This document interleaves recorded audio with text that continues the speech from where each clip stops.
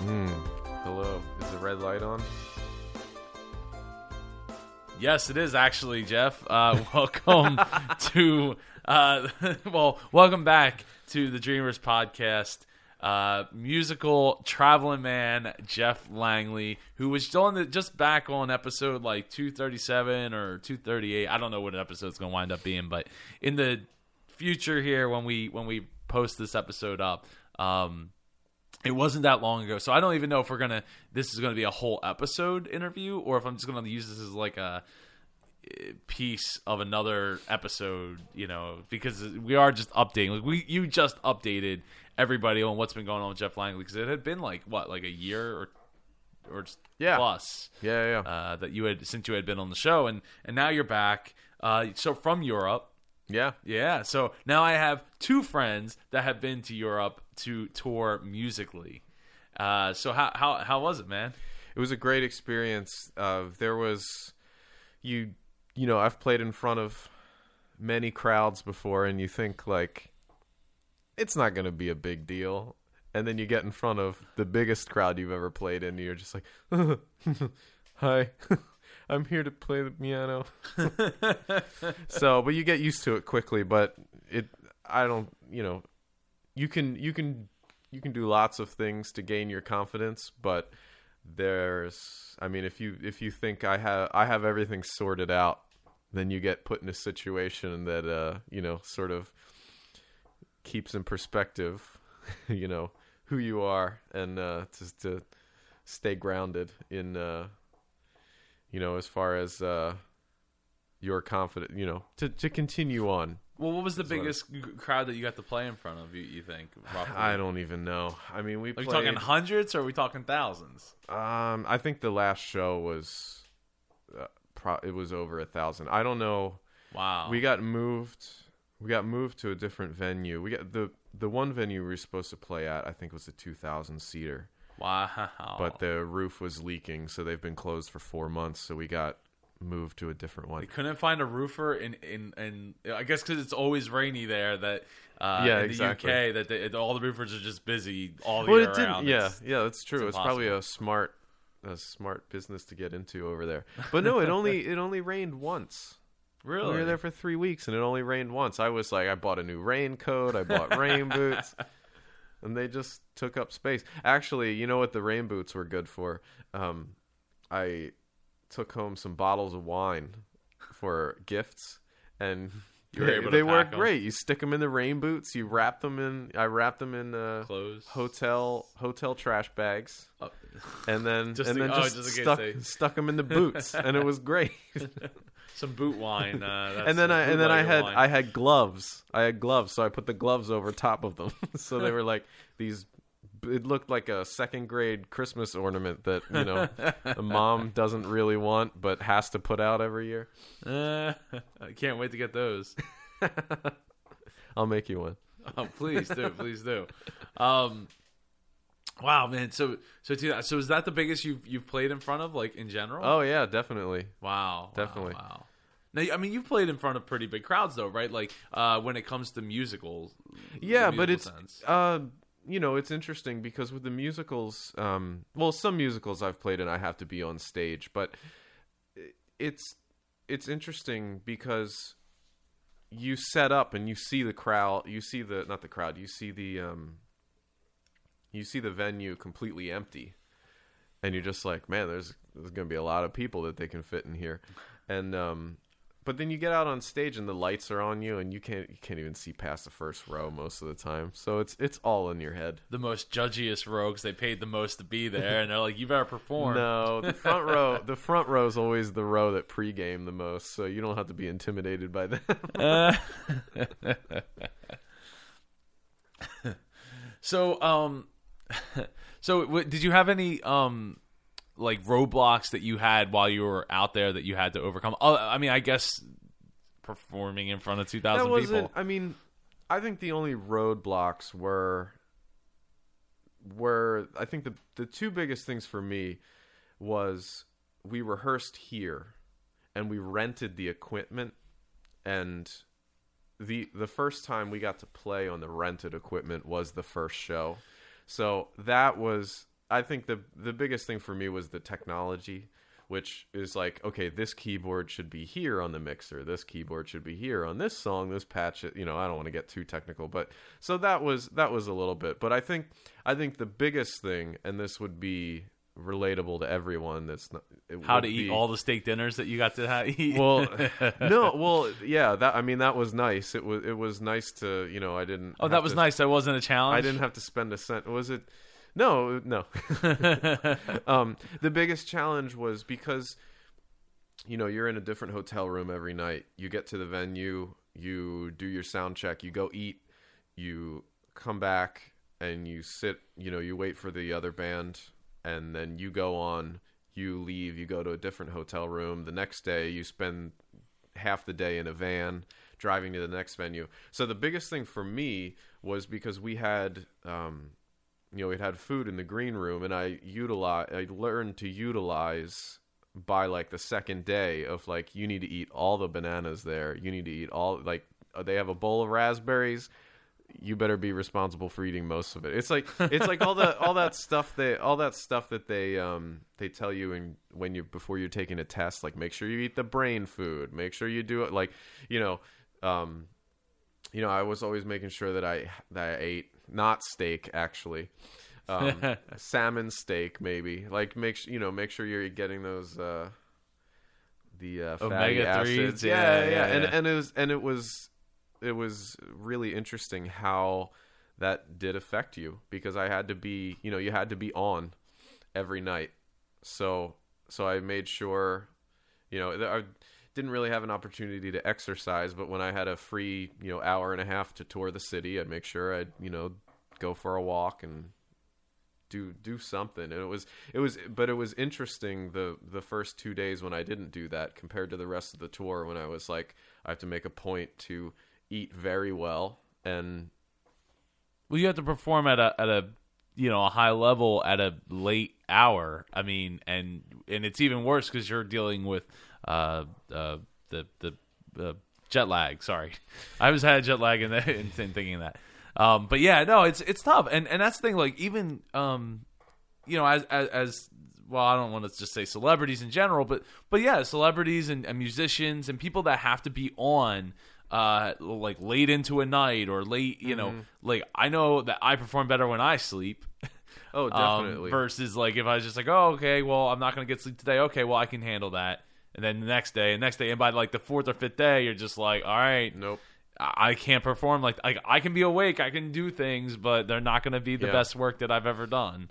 Yeah, and I mean, you have to be on point, because I had to do a lot of backup vocals and stuff too. So you can't stay up late. You can't, you got to make sure you don't get a runny nose. I mean, it seems that's where singers get the diva stigma. But I mean, it's like if you spend your whole day on a computer and you break your finger, it's going to be difficult. If you sing and you have a runny nose, you can't operate 100%. So, and you have to be careful of that. Like, actually, the lead singer, she wore a mask the whole time because she didn't, spread any germs. You're in the van with everybody. It's close quarters. You have to be careful of that stuff. And yeah, I mean, as far as jet lag goes, I really didn't have a problem getting there. It was coming back. So, because I'm fortunate enough, I don't want to seem like I'm complaining, but I was fortunate enough to jump right into my next job, which is, awesome. Well, yeah, this is absolutely amazing. So, I wanted to mention about the you said not getting a runny nose and wearing a mask and stuff like that. The main reason I would think would be because it's not like a world tour. It could be like, oh, well, we'll just cancel like these 3 shows and push them to like September or something like that, because we'll still be on tour and we'll still have everybody with us. Like, this is like a one and done 3 weeks. Yeah. And it's not probably millions and millions of dollars invested to make this happen, but so like, or backing it. So it's like, oh, well, it's okay, because, we'll just sell another show along the way. Well, sometimes they have to do that. Like, yeah, I mean, sometimes they have to do that, and just sort of like, next time we can't tack it on the end, but next time we'll, the next tour we'll add shows or something like that. But it's difficult because at that point it's not like, oh well, we'll just give you a ticket in advance. Like, okay, like the show has been canceled, we'll give you a ticket for the next, or like a voucher or something. Yeah. It's just, hopefully we'll get back to you next time, guys. Yeah. And hopefully there is a next time for them, and hopefully there's next time for you. Yeah, we'll see. So, what was it like being the youngest one there, though? It was great. I feel like a lot of time in the performing arts, like tenacity is great, talent is great, but one of the first shows, one of the guys said, Geoff, you're doing a great job with the show, but what and this experience is great for you, and instantly you kind of you're at a crossroads there as a performer or just as a human being. I feel like it doesn't matter if you're playing music or anything. It's always you'll have the opportunity to interact with someone with more experience than you, and they will say something that you can choose to respond the way that, I trust your experience and the seasoning that you have for you to tell me that I could use more, and which should always be yes. It should always be, I'm coming into this situation to learn from it, because there's no ceiling on what I do, and that is the beautiful thing about it. Or you can choose to respond like, what are you talking about? I've been doing this for 10 years professionally, and I don't need more experience. Like, who are you to tell me that? Like, that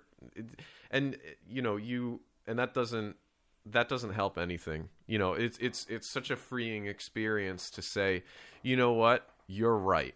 I am looking for opportunities to progress in this, and I'm looking for opportunities to glean more experience from. I was playing. I think all of them were 30 years older than me. Jeez. And it was great. It was fantastic. It was just the stories, the life experience, and just the teamwork. Because it's like a sports team. I'm reading a book about a rowing crew right now, and it's so interesting, the parallels between, like, oh yeah, the guy in the back, like I just think like, oh, that's like, that would be the equivalent of the drummer. Oh, that's the bass player, and they're like talking about like which seat they put in the rowing crew, like this guy's lanky and not as strong as, so it's interesting. Yeah, it was great. It was a great experience. I'm going to geek out a little bit. It was awesome playing in a band that, like, prior to being asked to play in the band, I had records of the band and am a fan of the band. And they told me during rehearsals, they're like, we can tell you like this music. And I was like, yeah, is that evident?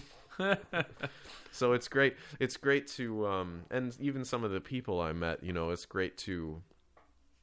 it's a great experience having your record collection and things that were, informative to you as a musician to, for it to come to life.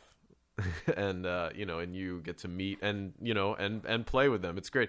I mean, it's not only great to meet them, because I've met a lot of people that I consider to be the top of the game, and like people to sort of model influences in music and like model my music after. But it's even better to like share the stage with them and to get to play their music. I couldn't agree more. I mean, I unfortunately have not really had that experience, but I could definitely imagine what it would be like to share that stage with people that.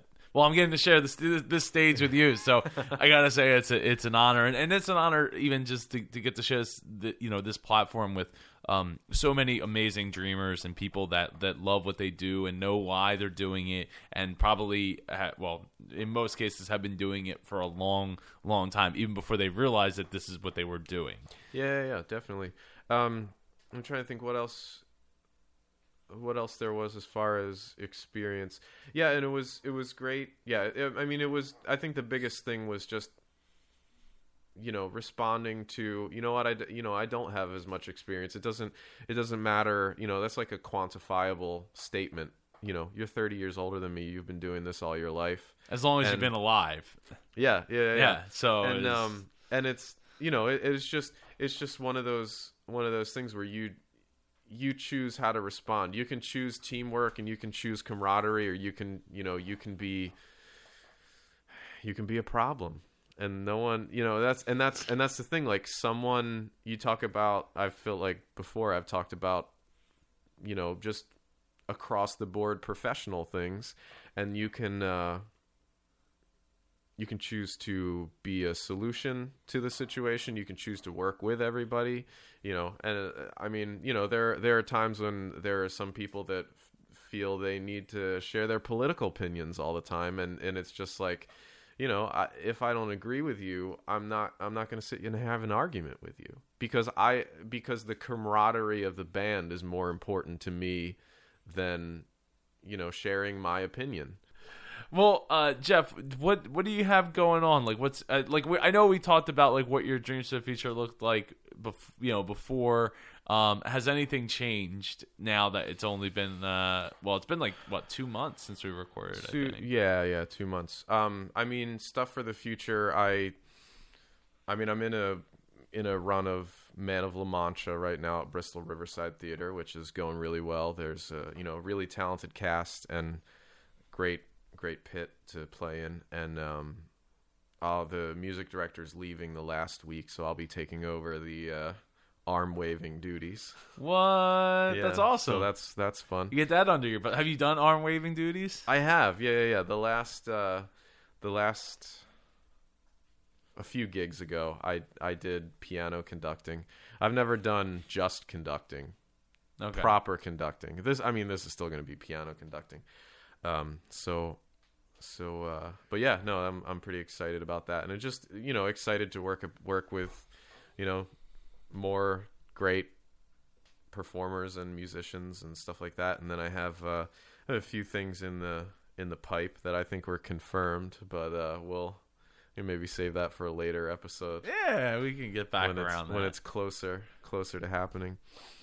Yeah, no, it's been really, really great. I feel like, I just celebrated my 30th birthday a few days ago. That's true. And I really believe that at this point I may have said this last time, but whatever. Yeah, it's all right. That was like a month ago. Yeah, everybody forgot. But anyway, that I literally spent my 20s in front of a piano rehearsing, like practicing, and getting together what I was doing, and I really feel like, networking obviously helps, but networking only happens when you have the confidence to say, I have a product that you can use. Yes. So, but I definitely feel like everything's coming to a head with all that stuff. So that's a great feeling when it's it's at the point where like some of the gigs that you used to do you can't do anymore because you have things that are gonna keep you you're not in the area, or you have another thing that's going to take up the time and you can't do both, so you have to pass it to someone else or something like that, which is great. And it's also great to like, oh yeah, I'd like to help you out, like you helped me out at another time, and yeah, definitely. Yeah, it's funny how that works, where it's like, you start out by trying to get anything you can to just be like, oh, I need the experience, so I'm like, I'll take any kind of piano gig I can take, and then before you know it, like, you're like, you want me to come to a bar at 12 o'clock and set up my own keyboard and play for 2 hours? Absolutely for tips? Not. Like, get out of here. No, and that's they're like, I don't set up my keyboard for nobody.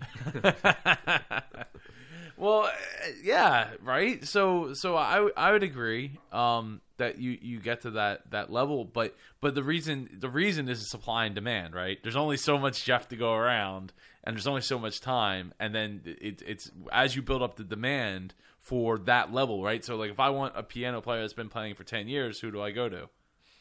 Well, I mean, I don't. Geoff Langley.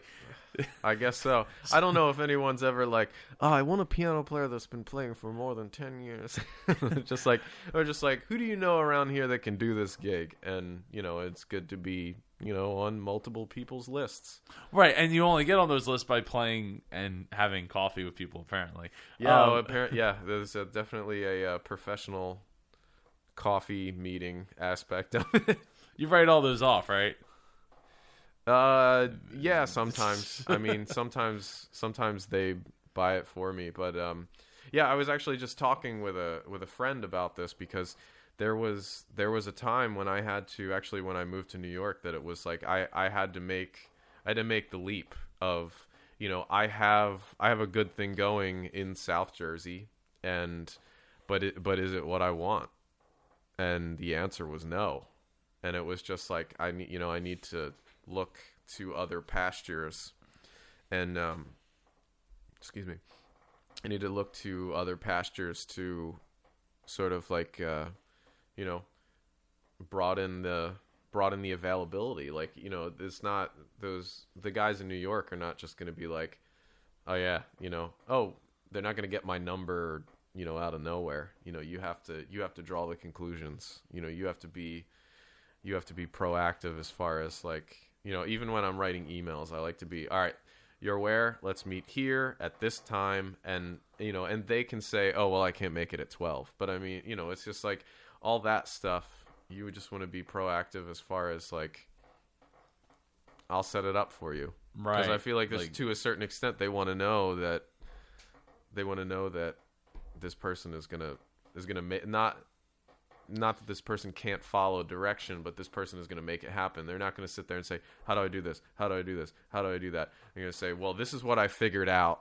What do I have to change about this? Or right. And that was a certain aspect. There was a certain aspect of that to Renaissance because I was playing the orchestra chair. So the orchestra, I mean, they have a full orchestra accompanying a lot of their songs, and it's not 100% playable by one person. It's a bunch of different parts. So we had to divide it up across two keyboards, and the other keyboardist is predominantly playing the piano parts. But when it gets too lush orchestrally, we had to figure it out. But It was just like before rehearsals, there was a certain, I rolled the dice a little bit as far as like, well, this is what I think is the most important thing to hear, and this is what I'll bring to you. And then, they tweak like, add this here, add that, but you've done most of the work, and that's what we were looking for. We're just looking for to edit what you do as opposed to help you write it. You know what I mean? Right. So I think that's a big aspect of sort of being a professional anything, again, not just musician. It's just like, my employer knows that they're not going to have to sit there and spoon feed me everything. The objective may not be completely clear, but I'm going to come and say, this is what I have. And if they only have to say, well, change that, that should be a question instead of a, exclamation. I'm equating it to writing a book now, I guess. But I mean, if they have to do less, that, then they know, then you brought all that work to them. So they can focus on their job. Right. Instead of, trying to put Instead of, working on you taking your training wheels off. You come without training wheels already, and that's No, I mean, that's awesome. I think that's a great way of putting it, and people, if you're listening and you're like, okay, well, why should I put all that effort into something I don't know that I'm even going to get?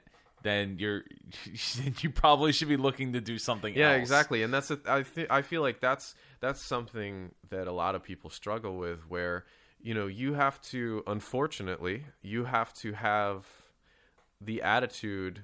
I mean, not to the point where you're cutting people out of your life, or you're doing evil things to people, but I mean, like, you have to have the attitude that you're already there, you're at the top already, because you have to have those aspects of professionalism where, I don't care if I have to show up at a bar at 12 o'clock. If I said I was going to do it, I'm going to do it. I'm going to make good on my word, and I need to have the same excitement and professionalism at that bar or that, speaking event for 12 people instead of 500. And, I need to show up early with my things together, and I need to share my craft regardless of the audience. And, because you're never going to get those big gigs if you don't treat the little ones with the same amount of, fervor. Or, I was going to say care, but I guess fervor. Vitality, yeah. And and for those that don't speak or play like a musical instrument or DJing, that the whole vitality thing, it can be really tough when there's like two people in the room. Like, I mean, there's how many times I've DJ'd in like a basement, and I was in a separate room for where the party actually was going on, and there's like one person in the room, and I'm like, oh, this is so hard to like want to mix and want to, do, work off the energy of a crowd when there is no crowd. The crowd is in the other room, and you can't tell whether or not they like what you're doing or not, except for the fact that they're not coming in and yelling at you for not playing the right music. Yeah. But that's not enough reinforcement to get somebody pumped and like ready to go. But at the same time, like, you still have to do it. You still have to be professional about it, and you still, I mean, in this case, this is like, a house party in a basement, but no, but I mean, that's, we're talking about like different crossroads that you come to. You make a decision to say, regardless of the fact that one person is listening to this, I'm going to keep going. And the process, I feel like I've said this last time too, the process definitely refines you, because what you choose to do after the crappy gig is what defines you. I mean, like, if you say I'm going to keep doing this, if you say I was in front of, one person and, I'm not going to give up my Friday night to not hang out with my girlfriend or something, like there's, I can choose the comfortable thing, or I can choose I want to do this regardless of the outcome. Well, because it all advances you, right? So, like, being not that there, you shouldn't hang out with your girlfriend or your wife. It's very important to keep all our relationships strong. But what if that one person is the right person that says, "Hey, I'm having like a big event or something going on, and I really love what you're doing." Next thing you know, you're playing for 500 people, and then like at a nightclub for a big party or something like that, where people are there to actually dance and people are going to hear you, and it actually or hear your music or hear your talk or something to that effect. Like, it doesn't, it doesn't matter if it's 10 people or 1,000 people. Like, it could be 1,000 people, but what if all 1,000 of those people aren't anyone that take action to that, with you, that you inspire them to come up to you and be like, look, I wanted to take you to my company, and we're going to pay you like $50,000 to do like 10 talks over the course of the year at like my different businesses and stuff like that. Like, it could be 10 people, and maybe you get lucky with the 1 out of 10, or it could be 1,000, you get nothing, other than people, maybe buy your book or something like that. Yeah, I mean, I think we were talking about this a little earlier, and I think it's always important that you do what you do regardless of the outcome. Like, you just have to do it. Just gotta make the donuts. Doesn't matter. You gotta make the donuts. Now I want some donuts. Well, you could stop on the way home. I will. Well, I have to run to work. Oh. But anyway, yeah, no, you definitely have to do, if you love what you do, like I don't think good art or good, regardless of the term of art, or a good craft is never going to go unnoticed. Whether it's public speaking, whether it's music, professional or fighting, I don't know, like UFC, or it's not like a good product, because I mean, let's be honest, it's the business. A good product is not going to go unnoticed. That's why we have the George Foreman grill. Yeah. And the pet egg. Yeah. And the pet egg. The magic bullet. Yeah. Geoff, before we wrap up, we've shared so much, and it's been wonderful having you back on the show, and so close to the last time you were on the show, which is a miracle compared to the last time. But a lot's happened in the last 2 years, so I'll give you a pass on that. But is there any last thoughts you'd like to share before we just let people know how they can connect with you online again? No, I just say, keep following your dreams. I think that's the most important thing: perseverance, staying power, and don't lose sight of the goal. That is true. Do things that make that push you closer to where you want to head, rather than things that take you away from where you want to head. And sometimes it's difficult, right? Whether it's money or something that is like, well, I still need money, so I need to do this other thing. But that means you got to dig deeper, and you got to work harder to make it so that, or sleep better, or do something, or offload some of your tasks to other people to be able to still have the energy and make the energy. You make the time to do what you want to do. I definitely think, there are days when I'm extremely stressed out, and I just have to say, like, well, what is the one thing I can do, to de-stress? Well, is it take a nap, or, I don't know, play video games, exercise, there's a lot of, go to my, favorite junkie fast food chain. Which one is that? I don't know. It changes day to day. You're supposed to say like month to month, because I can only afford to eat like fast food once a month because of the, I gotta stay fit. I gotta keep my fingers. Well, yeah, nice I know. It's not frequent, but Well, Geoff, I really appreciate you taking the time.